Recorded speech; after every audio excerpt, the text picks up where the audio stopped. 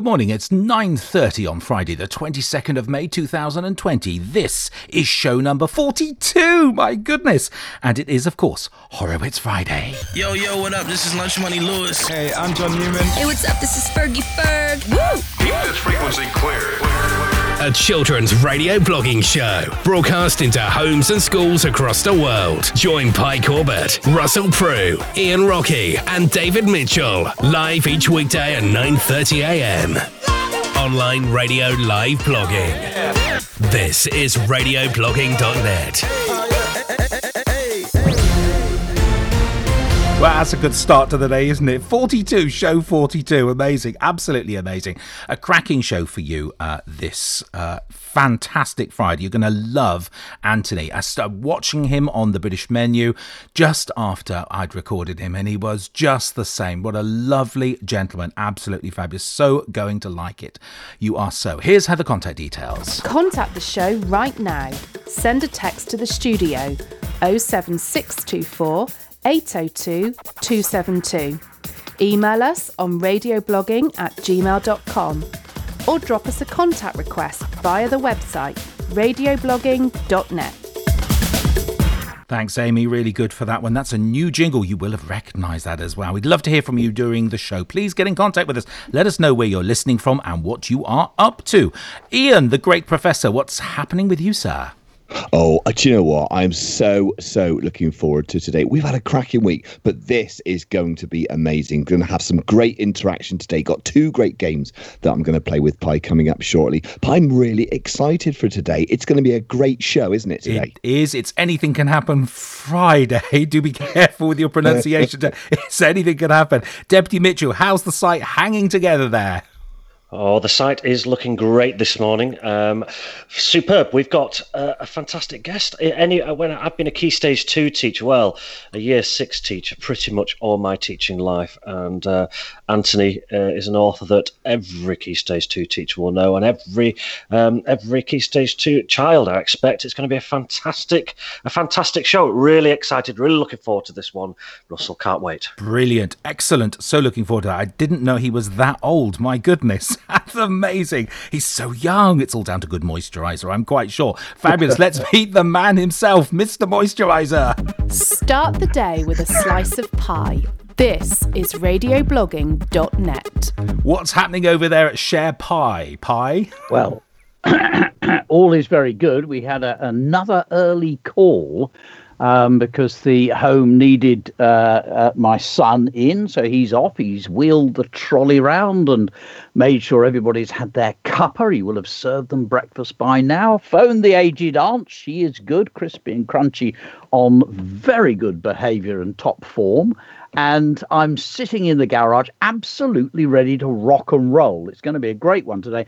And I'm very grateful to Anthony because like so many folk, my son, when he was a sort of Year 6, sort of grunting and not wanting to read at all, and it was only when I sneaked him surreptitiously a copy of the early Alex Rider books, he sort of raised an eyebrow and slunk off to his room. And next thing I knew, he'd read the whole thing.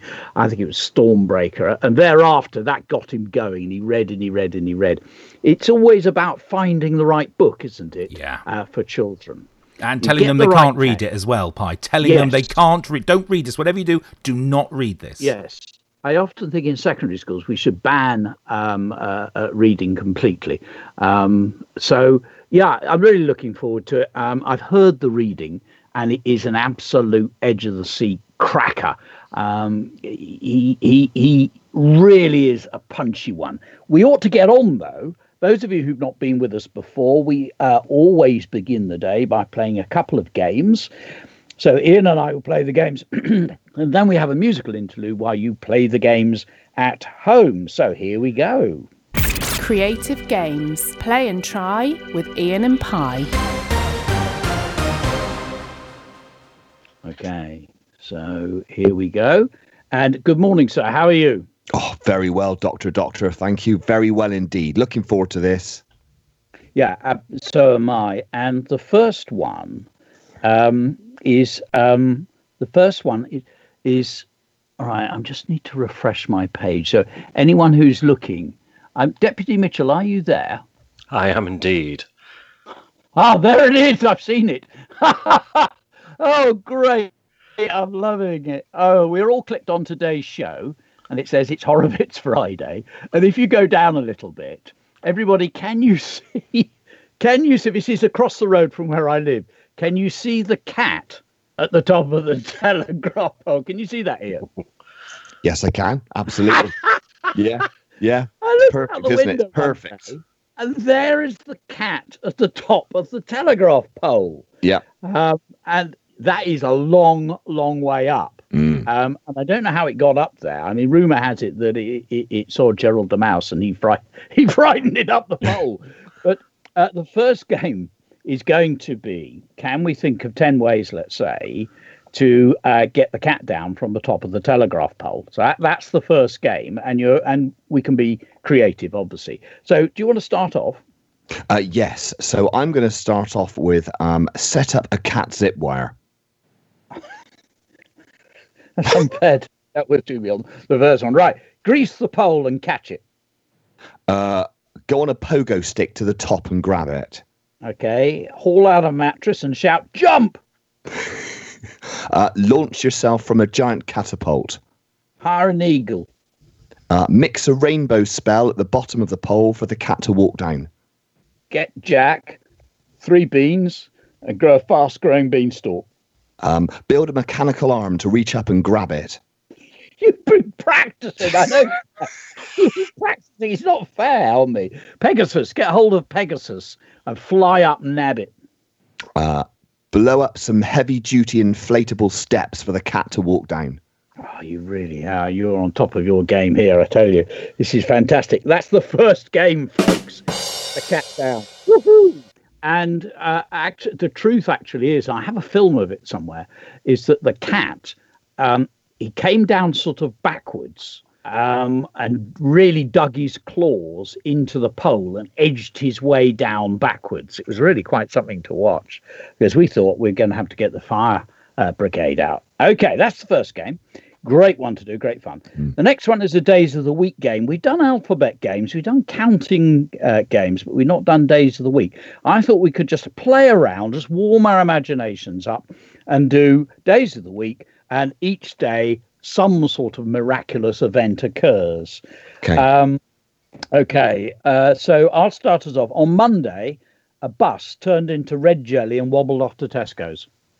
On Tuesday, a pencil was created that has an inbuilt spell checker. I've always wanted one of those. I know, super. Very, very handy, wouldn't it?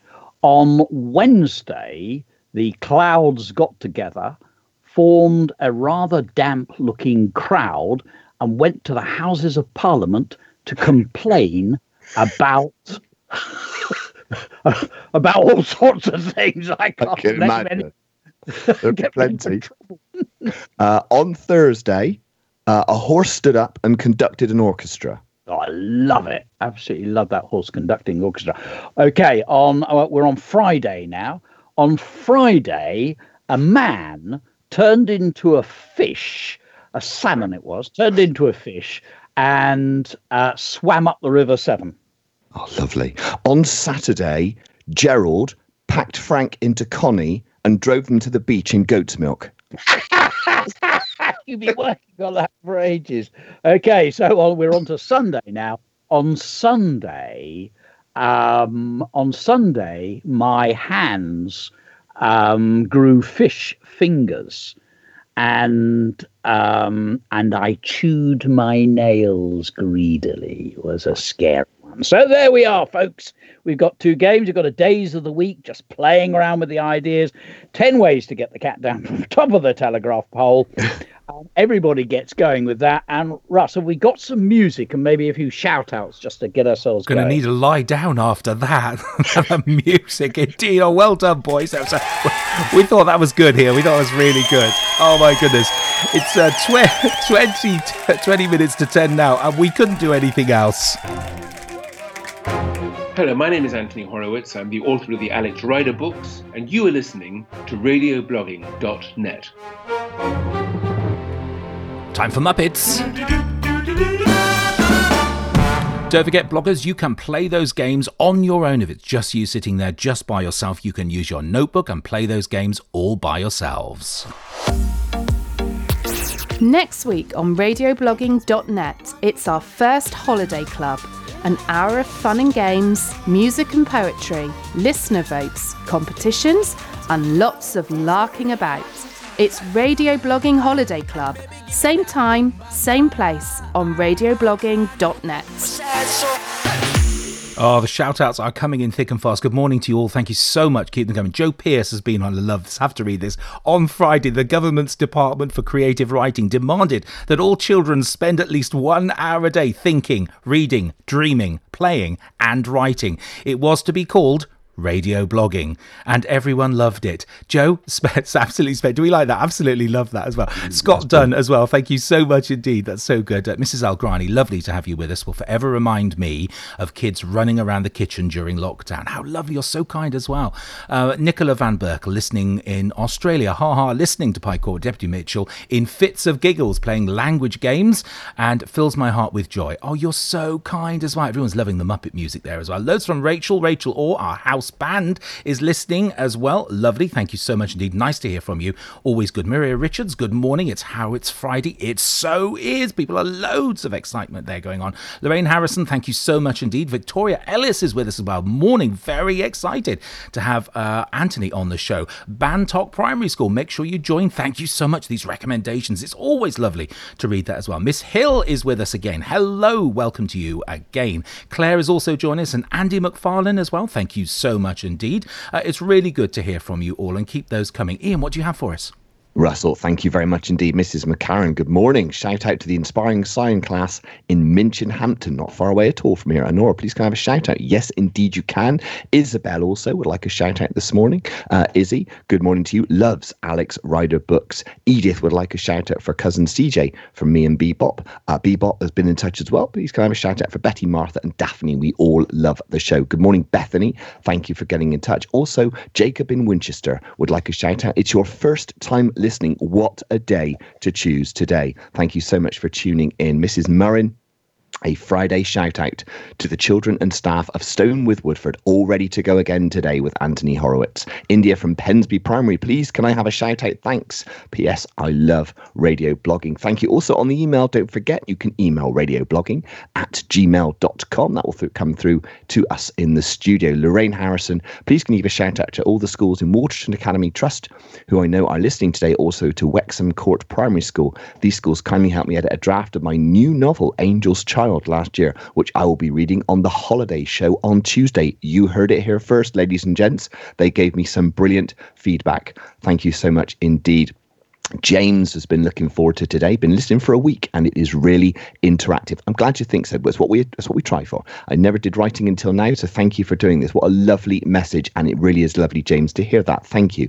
Mrs. McCalmont, Horowitz Friday, come on Stone with Woodford. Home learning doesn't get much better than that. Let's get writing. Indeed, let's get writing. And also you can contact us by going to the bottom of today's show page, and you can add a comment, as these people have done. Isla woke up at 7 o'clock for this, but then realised it wasn't on until 9:30. Well, don't worry, you are well prepared, Isla. So I would imagine you are raring to go. Don't worry, I'll hand over to Pi in a minute and I'll get on with the show. Sam, a shout out to all of their friends at Wychwood Primary School. Eliza, loving radio blogging, won't miss it for anything. You're very kind. Thank you very much. Arthur is so excited for Anthony Horowitz, reading one of his books at the moment. Can you give a shout out to Stone School, especially all the year 6? Jack, good morning to you. Also to Ella, can't wait for today. Still eating breakfast, but listening as well. That was earlier. I'm sure you're ready now. At Karsha, that is. Oh my goodness, love Anthony Horowitz books. Can't wait to hear him read Alex Rider or something. How is Gerald? We'll find out later, I'm sure. I'm sure Pi will give us an update. Shrisha, hello, good morning. Thank you very much indeed. And finally, for now, Olivia, hello everyone. So excited for today's show. Can't wait to get started. To have a shout out from me and my best friend, Alexandra. Well, people are waiting. So Pi, it's over to you. Okay, great. Thanks, Ian. Lots and lots of people who we know well logging on. I love Joe Pearce's tweet. Isn't that fantastic? It is a bit how I see things, I must say. I do think all of the work that the children are doing, I do think it's all important. That ability to think creatively, I think really, really matters. Okay, let's press on. So at the end of each show, if you've not been with us before, at the end of each show, there's an opportunity for you to write, to refine, to blog, but also to record your piece of writing. And we had two possibilities. We had a quite surreal map poem, but also an inside-outside piece of writing to do with a scary setting, really. Russell, what have you got for us this time? Three crackers, I have to say. And bloggers, they're getting better and better. And thank you so much. And don't forget, you can join Ian and myself at 2:15 today on Radio Blogging, because we're going to do a masterclass on how to record. And it's as if these people have already attended. Betty is up first.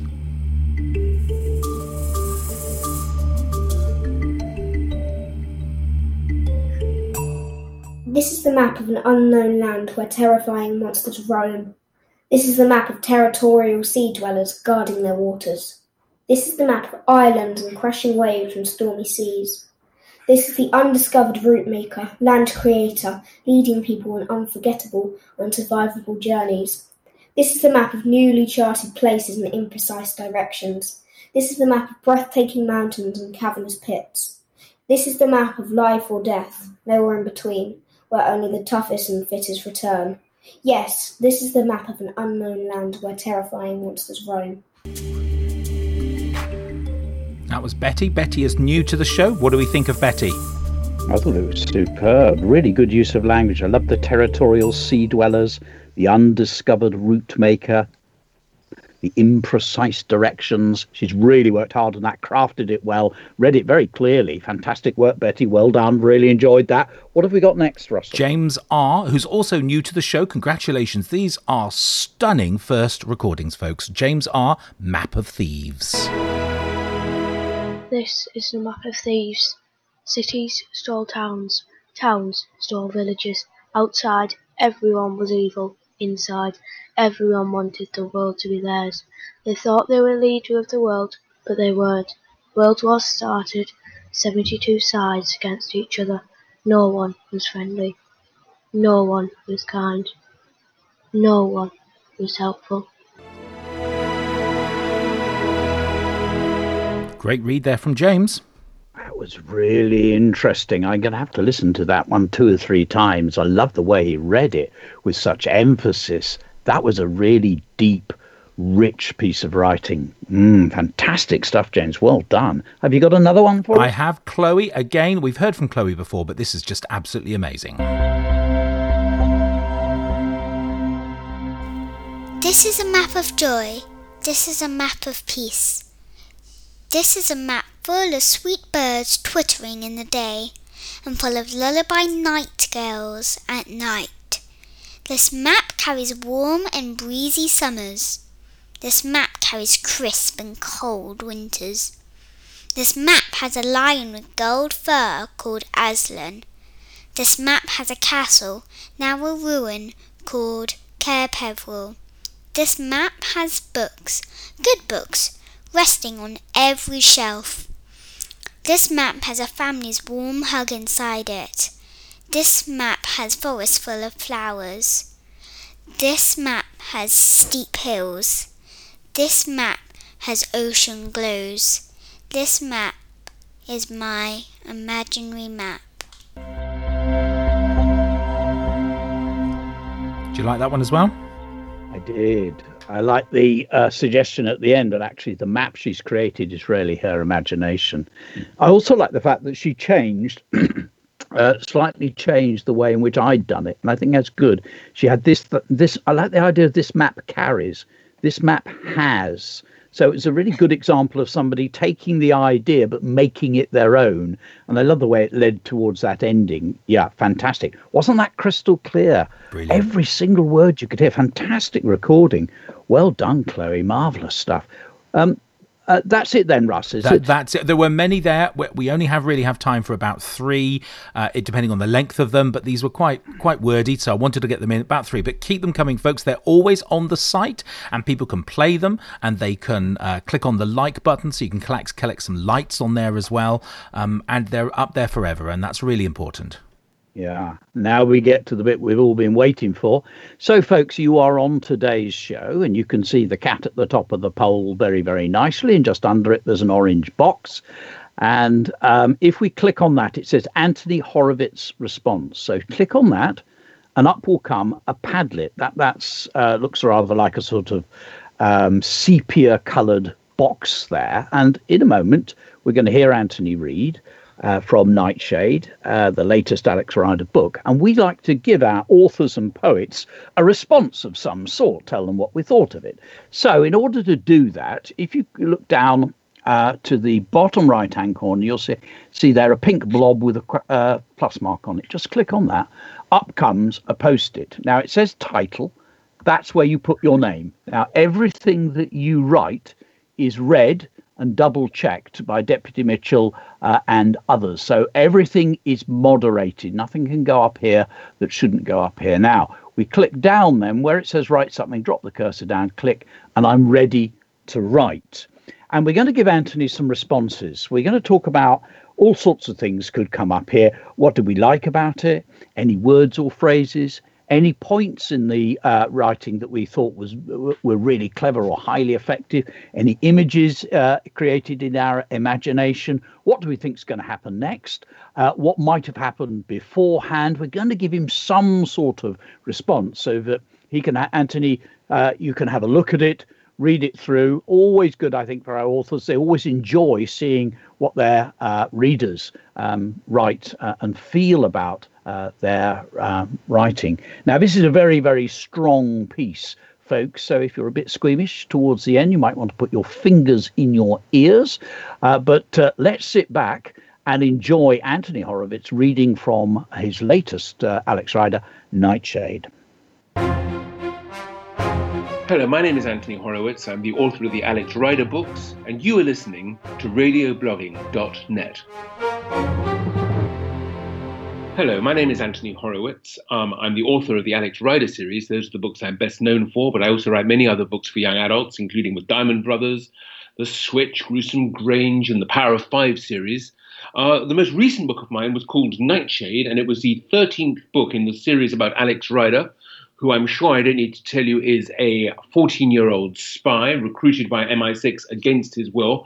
And this most recent book takes place, it starts in Rio de Janeiro and has Alex up against a new, very evil organization. And the chapter, or the part of the chapter which I'm going to read to you right now, comes quite early in the book. It doesn't actually include Alex. It's about an agent called John Crawley, the adult who actually employs Alex, who is meeting a spy in a secret place in the middle of Rio de Janeiro.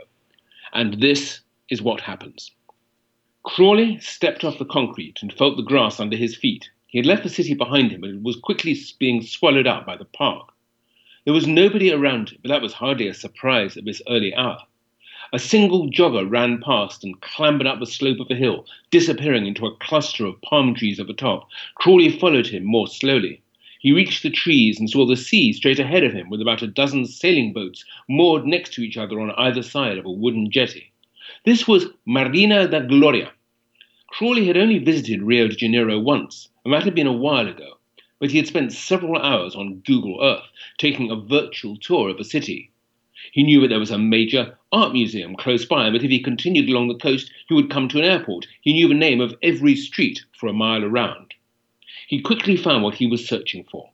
What looked like a sports arena sat between the road and the marina, with two concrete circles cut into the grass, forming the shape of a figure of 8. A wider track ran all the way around it, and the whole thing was enclosed in a low fence. This was the Pistas de Aeromodelismo, the model aeroplane track, a place which had been specially built for Brazilian kids who gathered every weekend to fly their radio-controlled planes. Crawley glanced at his watch. He'd arrived deliberately 10 minutes early. Apart from 2 children, a boy and a girl who must have got up early and who were leaning over a model plane, putting it through its final checks, the track was empty. There was no sign of Pablo, but Crawley was certain that he'd be somewhere nearby watching. Only when he was sure that the area was completely safe would he show himself. He walked into the middle of the figure of 8 and stood there waiting. Several minutes passed. The sun was getting warmer as it rose into the sky, and he could feel it beating down on his shoulders. He was glad he'd decided to wear a hat. The children had moved their plane to the centre of the track, and even at this distance, Crawley recognised the model as a Supermarine Spitfire. It was incredible how the old warplane was still an icon all over the world. He heard them start up the engine. A real Spitfire has a deep, throaty roar, but the model was more like an angry wasp. Now the children were fighting for the remote control, arguing who was going to fly it first. A figure appeared coming through the trees, walked towards Crawley with the sea behind him. It was Pablo. When Crawley had shaken hands with him and wished him luck in his office in London, the agent had been wearing a suit. He'd been relaxed, sure of himself. Now he was dressed in torn jeans and a dirty T-shirt. His hair was long and matted, and he had an untidy beard. His skin had been burned dark brown by the Brazilian sun. If Crawley hadn't been expecting him, he might not have known who it was. It took Pablo a long time to cross the arena. His entire body language was defensive, his shoulders hunched and his head twisting from side to side as if he expected to be attacked at any time. He glanced at the two children and hesitated, as if even they might be a threat, but they were ignoring him, still fighting for control of the plane. Carefully he checked there was no one else around, then he continued forward. "How are you?" Pablo Crawley asked when he finally arrived. "I'm glad to see you." If anyone had been close by, they would have been surprised to hear the words spoken in an upper-class English accent. Pablo was 27 years old. It hadn't been that long since he'd been studying politics and economics at Oxford University. "We got your message," Crawley said. "It sounded like you to sound so nervous." Pablo tried to smile, but he was obviously in pain. More than that, he was afraid and he couldn't completely hide it. "You have no idea," he muttered. "These people, I've never come across anything like them. You want the truth? They make Scorpia look like a vicar's tea party." He shook his head. "You were right to send me here, Mr. Crawley. What they're planning, it's going to happen in London, and it's going to be soon. That's why I had to see you, to warn you." He was about to go on, but just then the model Spitfire crossed the sun, casting a shadow over the two men. They were both trained to react to the slightest movement, and Crawford saw Pablo reach behind him and guessed that he had a gun tucked into the waistband of his trousers. He himself lifted a hand, shielding his eyes from the glare. He watched the Spitfire tear past. That was the sound it was making. It seemed to be ripping the sky in half. "What happened to your arm?" Crawley asked. Pablo touched the bandage, as if he'd forgotten it was there. He winced. "There were 3 of them, waiting for me outside a bar in San Paulo." Suddenly he was angry. "There's been a leak, Mr. Crawley. They knew who I was. They knew I was there." "We need to get to the consulate," Crawley said to him. "We're going to have to get you home." "Yes, but first I have to tell you." Crawley was aware of the Spitfire before he saw it. It was louder than before, which meant that it was closer. What were the two children doing? They'd brought it swooping down, so low it was going to hit them. Suddenly it was in his vision, a dark shape, nothing more. He saw it shoot past between him and Pablo, the wings outstretched. There was a spark of light, the sun reflecting off something silver. Pablo shouted and twisted round, and there was a spray of crimson that seemed to come from nowhere, splashing over Crawley's shirt. Pablo fell onto his knees. The Spitfire span out of control and crashed to the ground. The boy had dropped the remote control. Both children had turned and were running away. It took Crawley a few seconds to work out what had happened. Pablo had a terrible wound in his throat. He had been stabbed. But it was the Spitfire that had done it. One of its wings wasn't a wing at all. It was a knife, razor sharp, and the child, was it really a child, had expertly guided it out of the sky, using its own speed and momentum to strike the killer blow. Pablo was finished. There was no doubt of it. As Crawley knelt beside him, he tried to speak, but no words came out.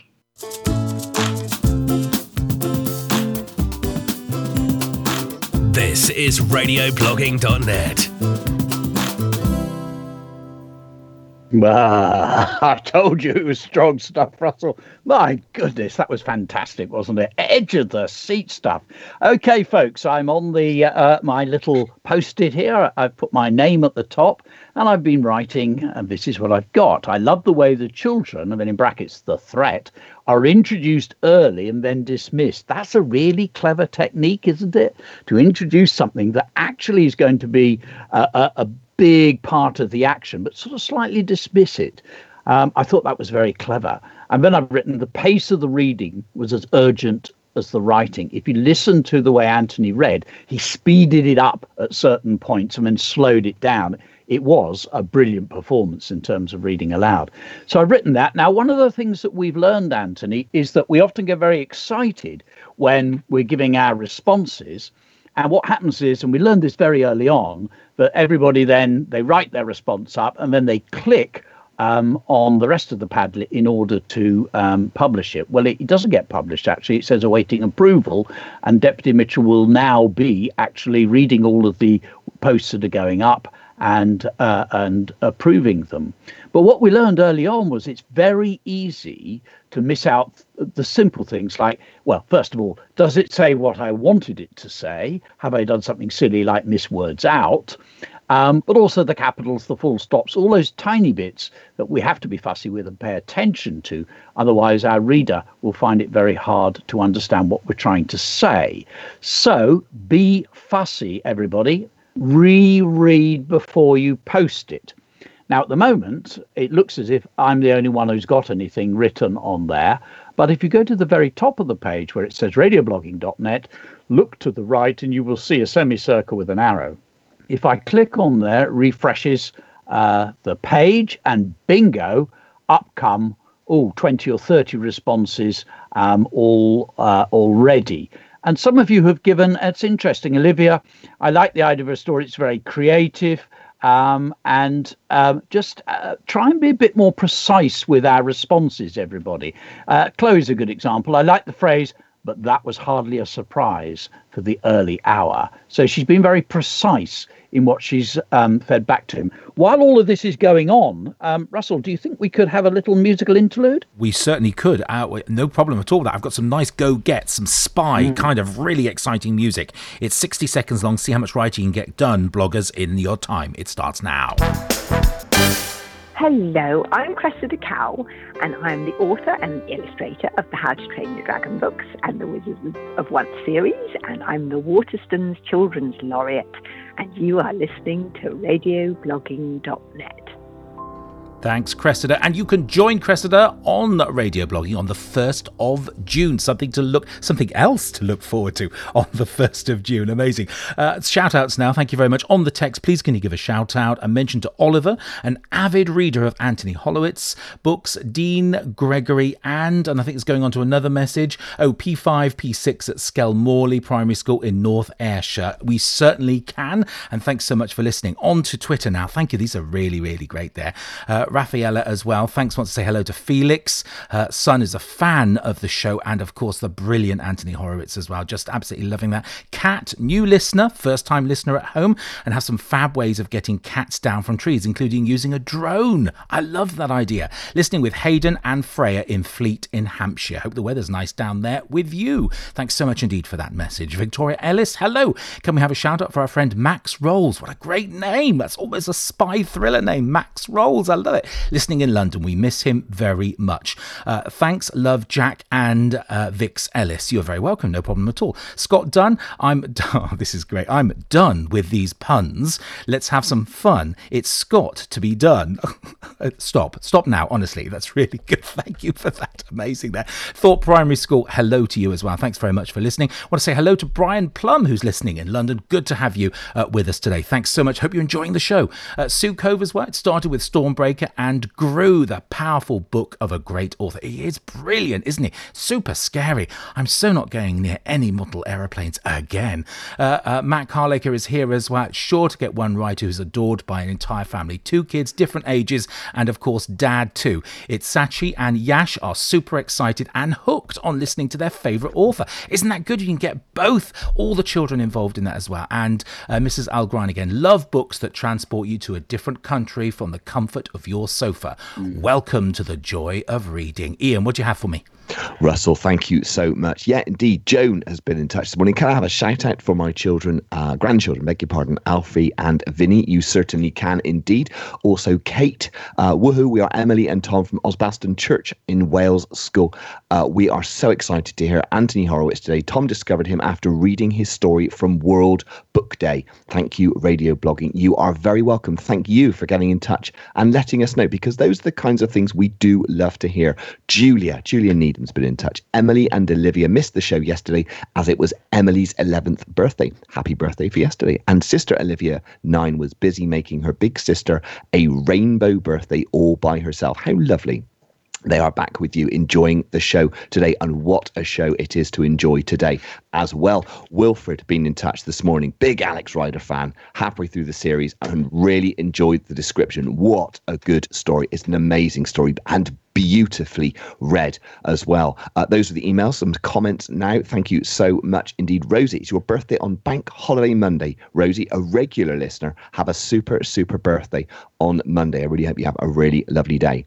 Sonny would like a shout out for best friends Alvy and Douglas, who go to Mallory's Junior School. Also, Nicole has been in touch, wants a shout out for friends Edward, Olivier, Sean and Fraser. Thank you. You are so welcome. No problem at all. Bethany is really excited because she loves Anthony Horowitz.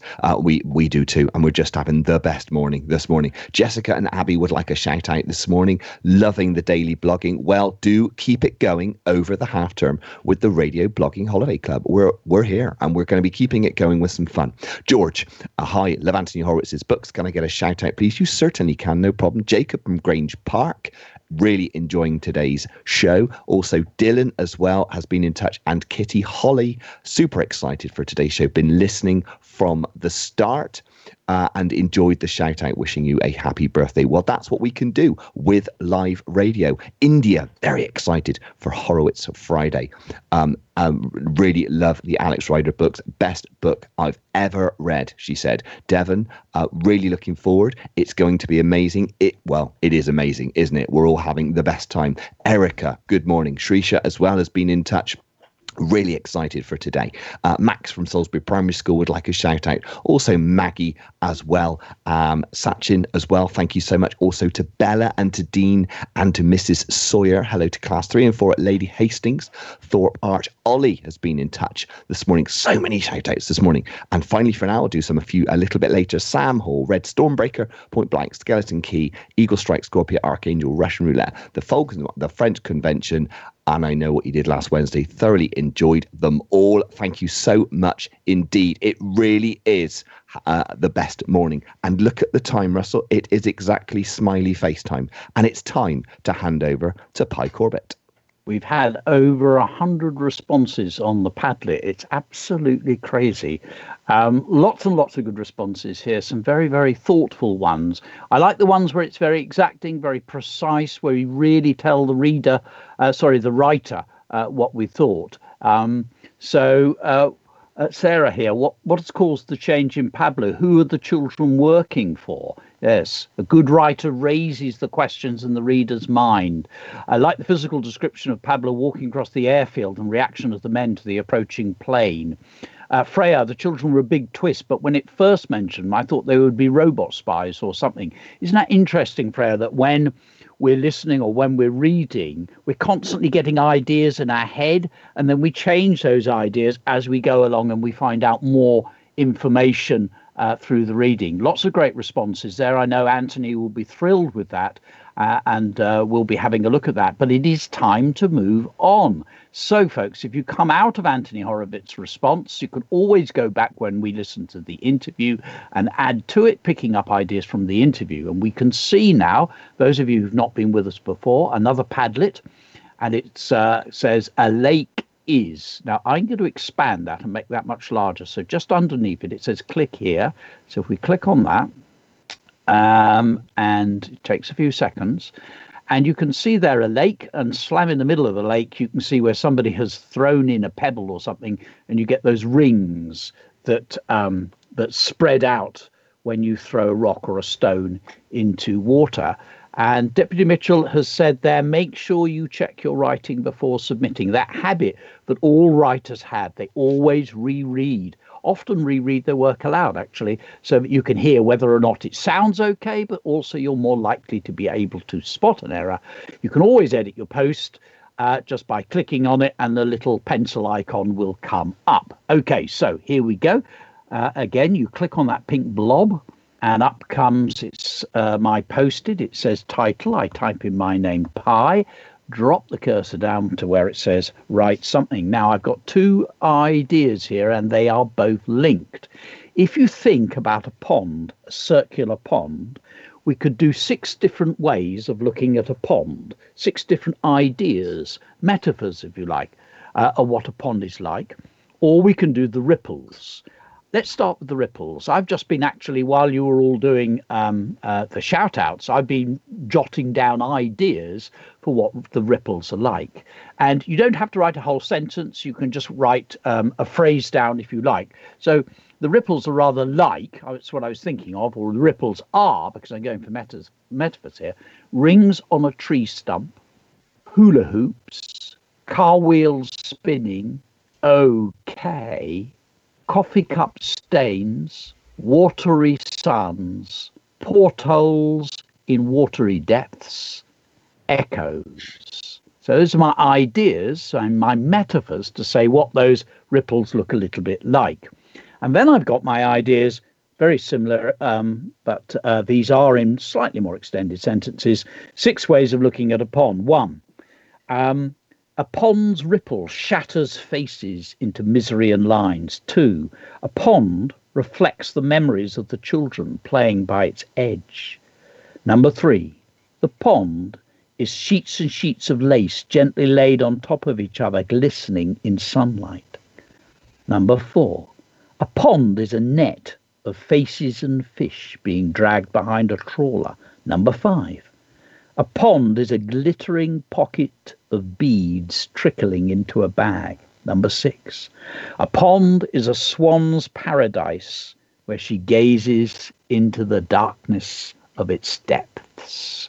So, a list of metaphors. And to get a metaphor, you just say what the ripples are like or what the pond is like, and just get rid of the word like, and bingo, you've got yourself a metaphor. Could be a sentence, could be just a phrase, 2 or 3 words, just an idea jotted down. This is just to warm ourselves up. So I'm going to get mine in there. So it says Pi. I'm going to go for my watery echoes. I'm just going to write watery echoes spreading outwards. Watery echoes spreading outwards. And that will do me. I'm going to put a full stop, actually. It's not a sentence. Well, it is. Watery echoes spread outwards. I've edited it slightly. Watery echoes spread outwards. Click, it's awaiting approval. And if I know what you lot are all like, we will already have some bombing along there. And Deputy Mitchell will be working very, very hard in order to give approval to these. So while we're doing a bit of rocking and rolling and everybody is writing their metaphors up, Russell, have we got time for a little interlude while everyone's working? I have indeed, and a lovely message from SF. Hi, I'm SF Saeed, the author of Varjakpur, The Outlaw of Varjakpur, and Phoenix. I feel right now stories, poetry, arts, all these things are actually more important than they have ever been before. Just the other day, I was feeling a little bit overwhelmed by all the news in the world at the moment, and just thinking, what am I doing? Making up stories, you know. And then I was picking up a children's book that I loved, and I started to read it, and within 2 or 3 pages I was deep in the story. About 100 pages later I came out of it feeling utterly refreshed and revived and renewed. And I think that's what these things are so good at and so powerful and important right now. So one message I would give to anybody right now: read for pleasure. Don't worry about trying to find something really educational that your kids should be reading. Let them read stuff that genuinely thrills and excites them and transports them, takes them somewhere else, helps them use their imaginations, because I think those are the things that are going to help us all get through this stuff right now. So I think pleasure in reading, in writing. Write for pleasure too. Write stories you really want to read yourself. Draw for pleasure. Make pictures of stuff you love to look at. I think that is so important right now, and I would urge everybody to do all of that. Just get stuck in and enjoy yourselves, because that's the best way to get through something like this. This is SF Saeed, and you are listening to radioblogging.net.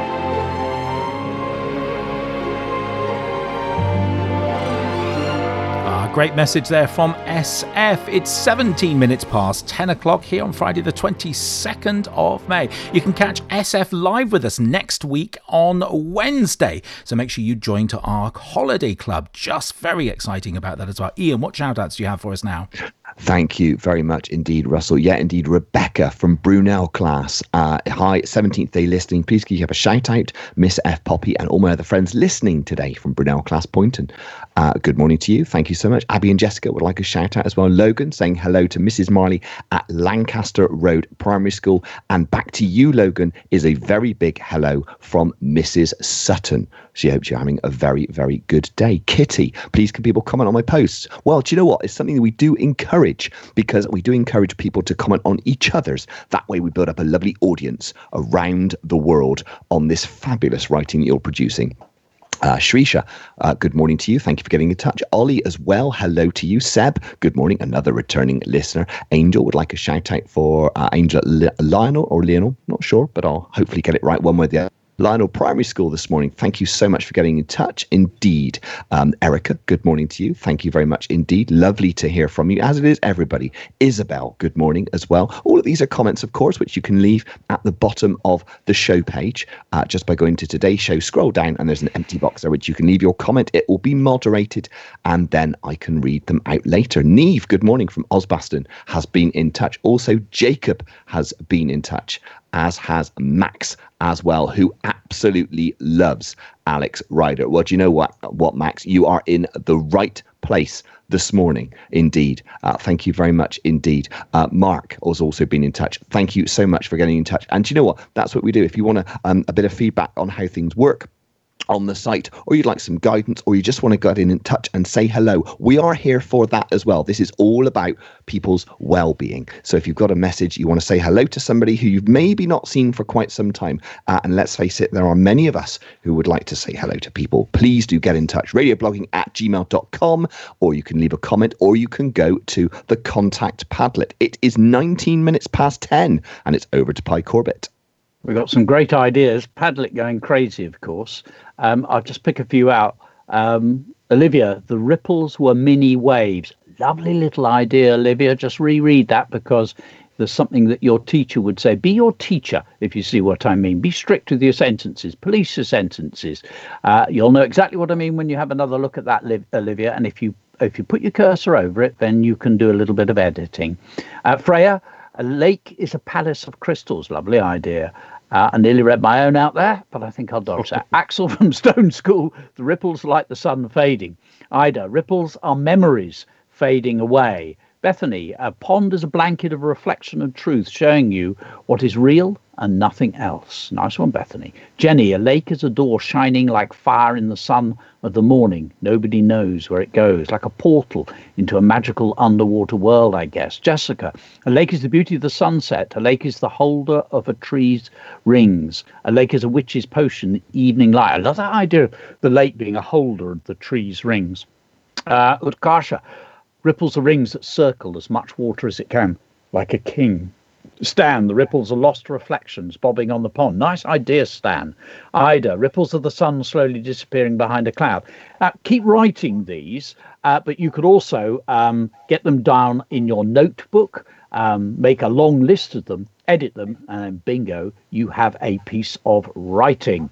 Oscar, the ripples are like sinkholes ready to suck you in. It's a great idea of the sinkholes, Oscar.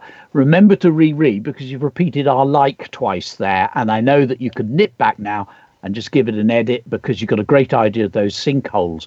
CJ, a pond is like a portal into another dimension. That idea of portal stories, the Narnia type story, a number of people have picked up on that one. Well done, cracking stuff. I think while we're doing this, Russell, we are now ready to hear Anthony's interview. So, folks, you could either carry on A Lake Is, or you could nip back into the response Padlet and jot down anything that you think Anthony says in the interview about writing that you'd like to hold on to. So here we go. This is Anthony's interview. Hello, my name is Anthony Horowitz. I'm the author of the Alex Rider books, and you are listening to radioblogging.net. So there it is, a little section from the new book, Nightshade, which has Alex Rider up against an organisation which does have that name. Hope you enjoyed it. I hope, absolutely. Anthony, I'm on the edge of my seat. You have raised my heart rate. I am thoroughly excited by the whole manner of it. Just the delivery, the word choice has raised excitement levels. You write so beautifully. Thank you so much indeed. That's the most gorgeous reading, I have to say. Not at all. Well deserved. Absolutely well. You're well practiced, and your word choice is just stunning. Tell the listeners, if you can, please, about your characterization and how you actually build the suspense, because almost every sentence has suspense in it. How on earth have you achieved that? Well, Russell, for me, the most important thing when I'm writing a book is a single word, and it's immersion. And by that I mean that I'm not sitting here in my London office with a computer in front of me or a fountain pen, because I always do my first drafts with ink and a nib. I'm actually inside the world I'm describing. So when Crawley is crossing this park in the middle of Rio de Janeiro, and I didn't instantly read the whole description of it because I was concerned about the length of time it would take, but when he's crossing that park, I'm seeing what he's seeing. So he glances at these two children, but he doesn't think they're important at this stage. He might see, the sea behind him. The airport, which I mentioned, actually does matter further down when the children run away and there's a chase to the airport. So I'm there with him, and I'm inside the world of the book, not outside looking in. So how do you go about researching? Do you do any research in that? Did you look into model aircraft? Did you do all of that? It's interesting you should ask. Normally, I visit everywhere I write about. It's much easier. And you'll see that Nightshade has got an amazing climax to the book in two buildings in London. And I'm not going to say what they are because I don't want to give it away. But I went into both those buildings and went into places that the public aren't allowed. One of the joys of being a children's author is that you do get invited into sort of peculiar and interesting places. But the reason to visit is because it gives me the authority to describe it. I think it's much easier to describe something you know, and in particular, something you've seen. I'm writing for a generation but is very visual. Young people these days have images all around them. So it's important for me to be able to see what I'm trying to describe and for my readers to see it rather than just to read it. Now, in this instance, I couldn't go to Rio de Janeiro. It was too far away, too expensive to get there. I didn't have the time. So I used Google Earth, which is a wonderful gift to writers like myself, which allows me to visit streets in any city in the world and to sort of wander around virtually. And it was while I was visiting this park in Rio de Janeiro, but I came upon this track which has children flying model aeroplanes. So in other words, I didn't invent that and think, oh, it's a man who's going to be murdered by a plane. It was finding it there and saying, oh, I can use this. What an interesting idea, that the children are flying a plane and one of the wings I'll turn into a knife, and that's how they do their evil deed. So the research, sometimes research backs up what I've already thought about, but often research and visiting places will give me the ideas that I then put into the books. So during your visit to the buildings, undisclosed as they may be, how did you note down your observations there? What does your notebook look like, Anthony? Well, I do keep a very detailed notebook when I'm writing these books. And incidentally, I should explain that having chosen these two buildings, and I can see one of them even now as I'm talking to you, the first port of call is always the internet, and I looked around this building on the net virtually and discovered then that there was this secret chamber there that I wanted to use, and then got permission to go there. And when I went there, I do have a notebook, and I did take some notes about sort of distances and possibilities and how to make the action sequence work. It was quite complicated to work out. When you read the book, you'll see that the action is very, very complicated. I mean, there are 500 people involved and Alex Rider, of course, and various weapons and distances and all that stuff. So I'm taking notes, but to be honest with you, what is even more important to me, and I've already talked about the fact that writing for me is a visual medium, is I take photographs, lots and lots and lots of photographs, so that when I come back to my desk, I have a visual record of everything that I've seen, which I can then use to describe for my readers so that they feel that they are there too. Thank you. That's just brilliant. And how important is accuracy? And I was just watching a Poirot the other day, and I know you've written a lot for him, amazingly so.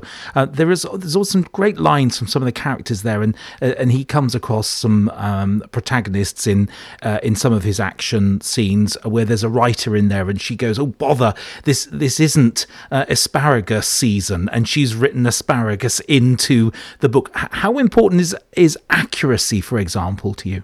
Well, accuracy is not one of my first major concerns, if you want the honest truth. I think if you're in a story and you're enjoying it, will you really care if the character is eating asparagus 2 months after it's out of season? The answer is that there are some readers who do look for these mistakes and actually get enormous pleasure from them because they can say, oh, look how stupid the writer is. He didn't know when asparagus grew or whatever. And so when I get sort of people, writing such notes about me, it's water off a duck's butt because I've given that person pleasure anyway. That said, though, I do try very hard to be as accurate as possible because to me, I'm frightened that people will stop believing in the story if they stumble across evident inaccuracies. But that said, I mean, you'd have to be pretty clever to spot the mistakes. There are some in Nightshade, I'm sure, that I've made because I did take enormous care over it. And I always think of Arthur Conan Doyle, who wrote the Sherlock Holmes stories. If you go through those stories, there are so many inaccuracies, so many things that don't make the stories work. I'll give you a very good example, that in one of his stories, everything revolves around the ability of a snake to climb a rope when somebody plays on a flute. So the killer plays the flute, the snake hears the sound and climbs the rope and then kills the person. And all of that is absolutely wonderful. It's one of the most famous of all the Sherlock Holmes stories and probably many people's favourite story. And it doesn't seem to bother anybody that, first of all, snakes can't climb ropes, and secondly, they're deaf. So there's an example of two inaccuracies in one famous story. Does it matter? No, not really. No, we've all seen plenty of ones, and some carry on films as well. We've seen that in as well. Amazing. Any top tips for young folk who are, and our purpose is to try and encourage creative writing and this kind of storytelling. Top tips for young folks, so primary, early secondary, school-aged young folk who are starting out on their writing journey. What's your advice, Anthony?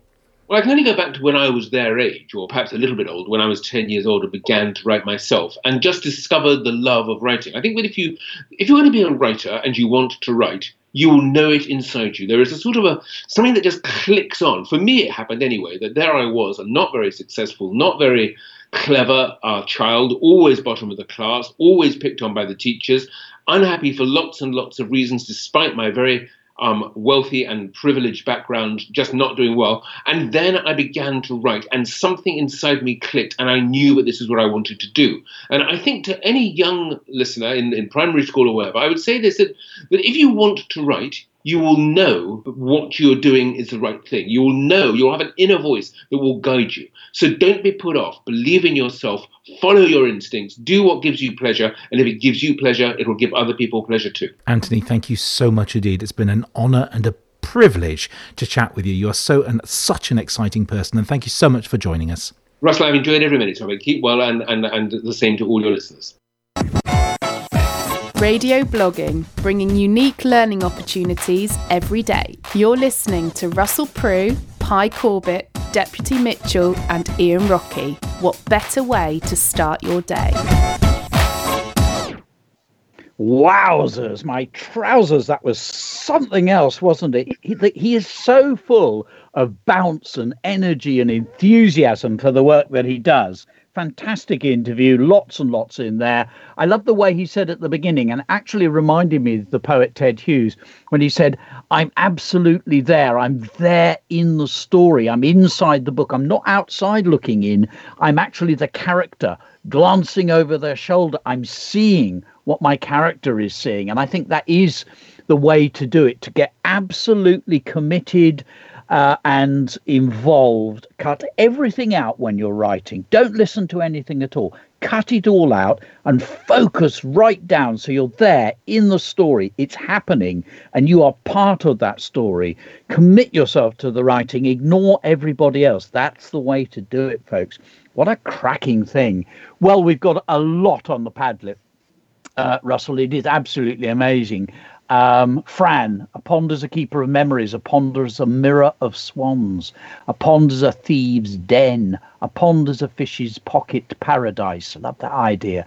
A pond is a mini sky, a pond is a welcoming mother. I mean, this is superb writing.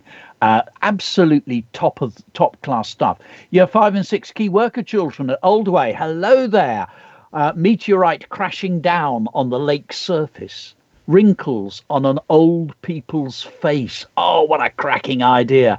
The ripples are like skimming stones going over the lake. Shrisha, a lake is a circle of cheerfulness. I could spend all day with these.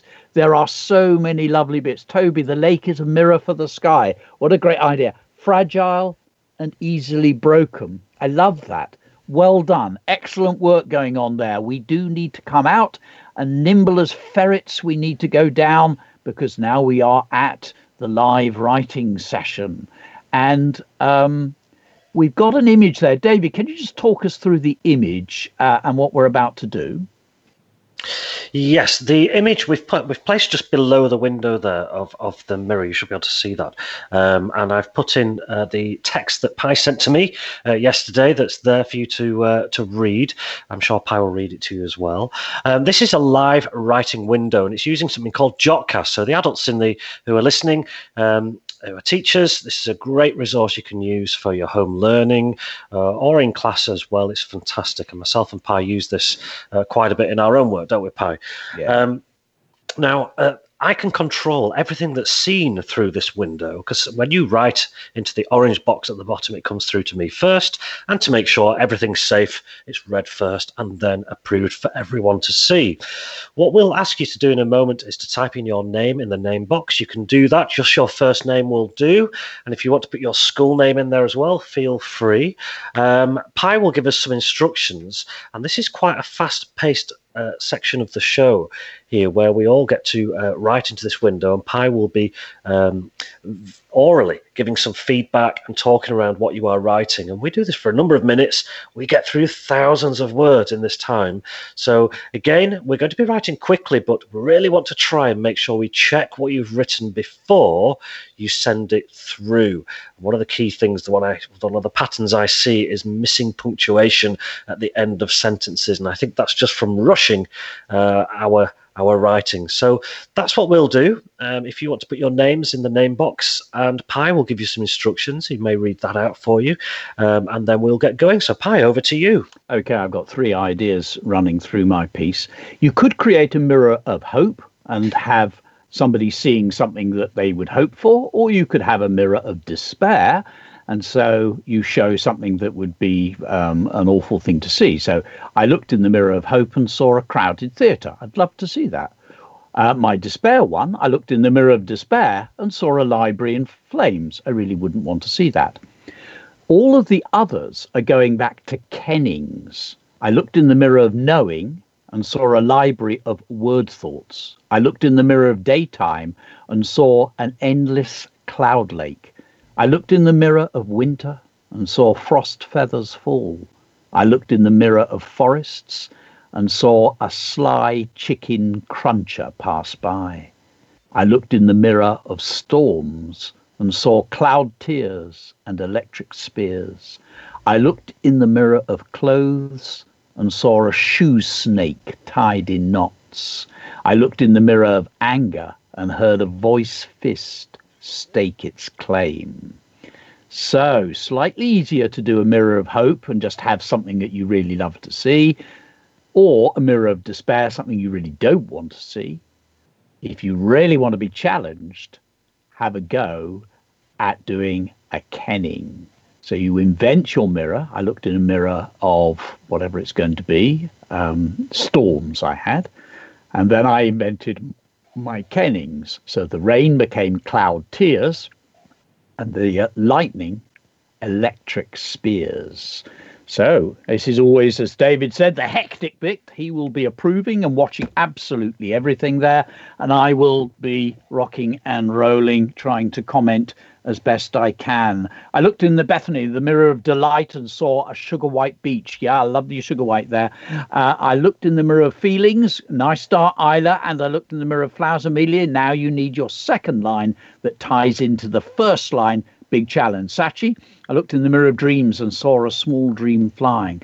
I looked in the Mirror of Nightmares and heard a screaming child. Challenge for you, Sachi. See if you can now go for, in the second line, think about your idea for the second line. Try and go for using a kenning. Thomas, I looked in the Mirror of Hope and saw my friends playing Tig. Yep, lovely idea. Jenny, I looked in the Mirror of Mountains. Now get into a second sentence, Jenny. Eloise, I like your Mirror of Hope. Go for the second one now. India, I looked in the Mirror of Hope and saw my future that I await. It's nicely phrased. Now do another one. Joe Pierce, I looked in the Mirror of Hopes and saw children. Nice one, Joe. Push yourself. Actually, you could do some answering. That would be very useful. Adults, comment on the children's. I looked at the Mirror of Winter, saw delicate snowflakes fluttering down. Lovely idea. Chloe, can you turn those delicate snowflakes into a kenning? Abby, I looked in the Mirror of Knowledge. Nice start, Abby. Now you need the next line. Ella, I looked in the Mirror of Spring and saw thousands of daffodils growing. If only. Yeah, they're all over now, but my garden's looking good. George, I looked in the Mirror of North and saw a hunting stone dragon never to rise.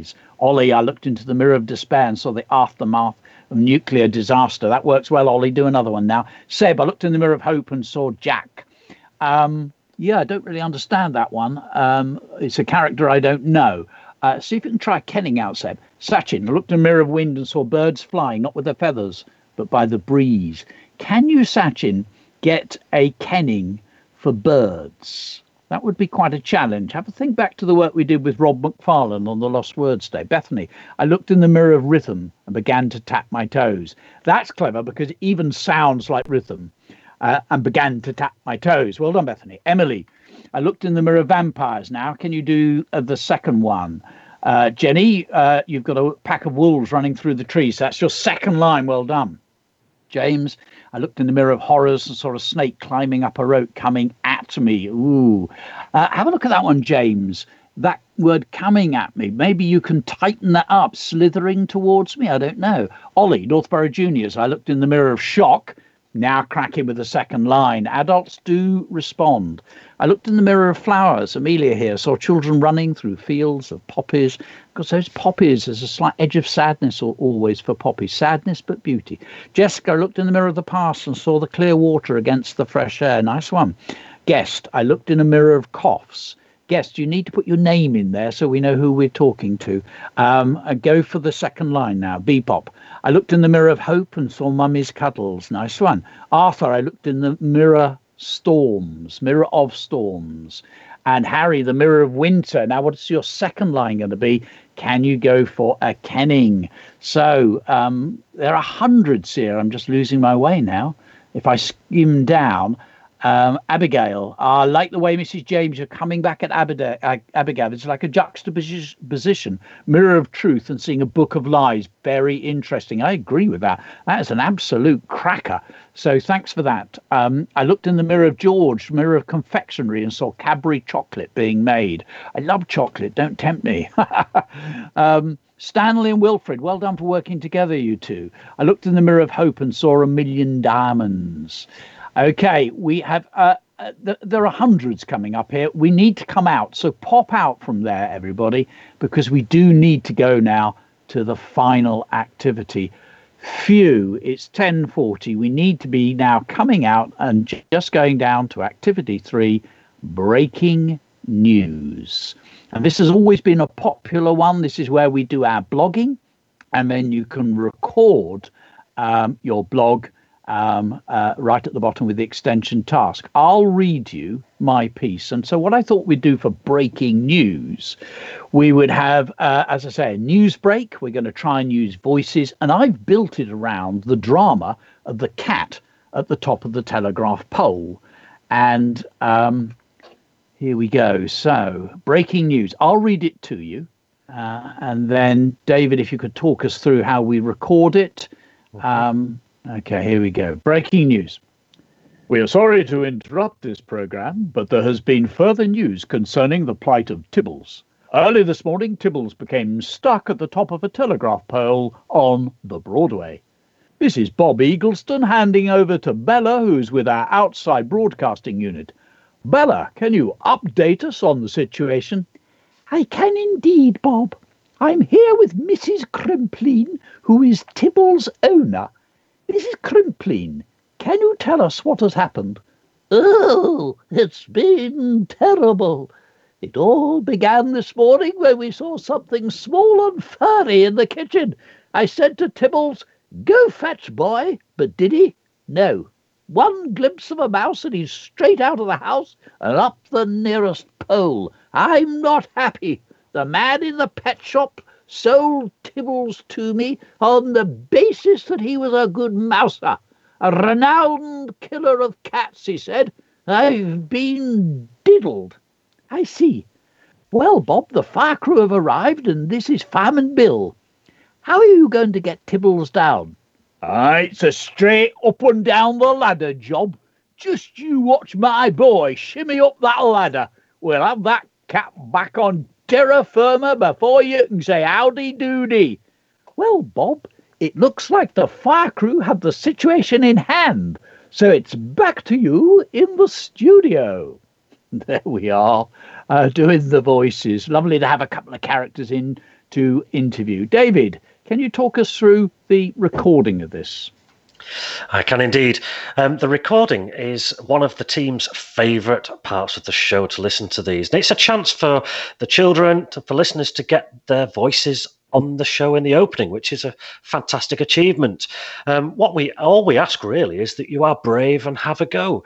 We're getting more and more children doing this every day, which is fantastic. There is a player in that section that Pi has just read from. There's a player you can play and it will give you the instructions on how to leave the audio. You can make sure when you're doing it, you're in a quiet place if possible. Russell, he goes through and adds all the little jingles and makes it sound professional overnight, so it's ready for the show. Practice is one of the key things. We want you to try and practice this, do it quietly somewhere in a room, in front of a mirror, whatever you want to do. And when you are ready to record, just to mention that the recording when you start is not final. You do get a chance to listen back to it. If you're not happy, you can then do it again, and only when you are happy you can click save and it will then get sent through. And even then, you're on your own. You can edit your own should you wish to change anything as well. So there's lots of ways you can do that. Follow the instructions, and like I said, later on today we go through and we listen to them and approve them, ready for everyone else to listen to them. So it's a great part of the show. One of my favourite things is to listen to these. So good luck with that. Okay, great. Thanks. Russell, we've overrun our time, but we've had a fabulous show this morning, and it was worth giving time to all of that.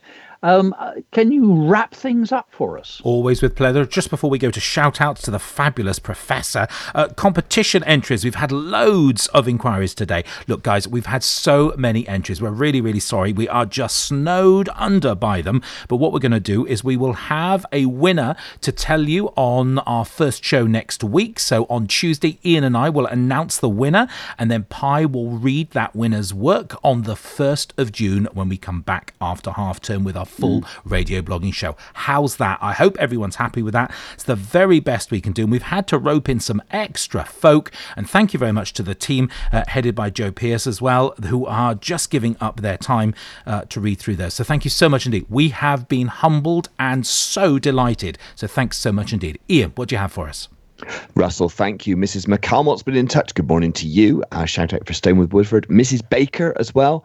And also Axel, also Charlie as well. Shout out for his friends. Izzy would like a shout out to my grandma who is listening today. Mrs. Shirtcliffe, a very regular contributor to our show. Shout out to any children from Classmore, for Marown, I beg your pardon. Thank you for the phonetic spelling school. There are some new listeners from my class today, I think, because I let everyone know it was Anthony Horowitz. He has lots of fans. Miss Little, good morning to you. Hope your imagination and fingers are ready to blog some more delights. Also, Ms. Neal, from St. Stephen's Community Academy in Launceston. Oh, Launceston, love Launceston. Thank you so much indeed. On the comments, we've got a few just to get through. Love to try and get through everybody because you do take the time to get in touch with us. We've had Oliver this morning, also Callum and Ewan, Neve, also Jacob, shout out to his teacher Suze, Seb Fisher, thank you so much, Max, Erica, Ilya, Lorraine Harrison, who of course we are featuring next week in our holiday shows next week. Such an important message from SF Said. Read for pleasure, especially in the half-term holiday. There is no better time, but read any time of course, but certainly in the half-term it's a lovely time to be able to do it. And also Blake from Lionel Primary School as well. It has been the busiest morning, and just to end, one of our very regular listeners who's been with us from the start, Sachi, says, wow, Pi can do awesome voices. Well, do you know what? It is one of his many talents, Sachi. And on that note, I'm going to say that I will look forward to being on air with my very good friend Russell again at 2:15 this afternoon here on radioblogging.net, and also on Sunday with All Request Sunday. So if you've got any favourite tunes you'd like to hear us play on Sunday, do get them across to us by email on radioblogging@gmail.com and we will play them. 13 minutes to 11. Russell, over to you to close the show. Thanks. It sounds like Tiddles, a bit of fur from Tiddles has got stuck in Pi's throat there for just a moment. I was terribly concerned. I hope you're okay. He is very good, and we'll have more of that for you. Catch you at 2:15 today. Until next week when we are back with you on the Tuesday, Radio Blogging will start in force with the full team on the 1st of June. Have a great half term, whatever you're doing. Ian and I catch you at 2:15 today. Welcome to Radio Blogging, daily shows with interactive activities to keep everyone busy and engaged. Brought to you by Pi Corbett, David Mitchell, Ian Rocky, and Russell Prue. Just listen and blog. It's live, fun, and interactive. And with new educational tasks every day, just head over to radioblogging.net to listen and find out more.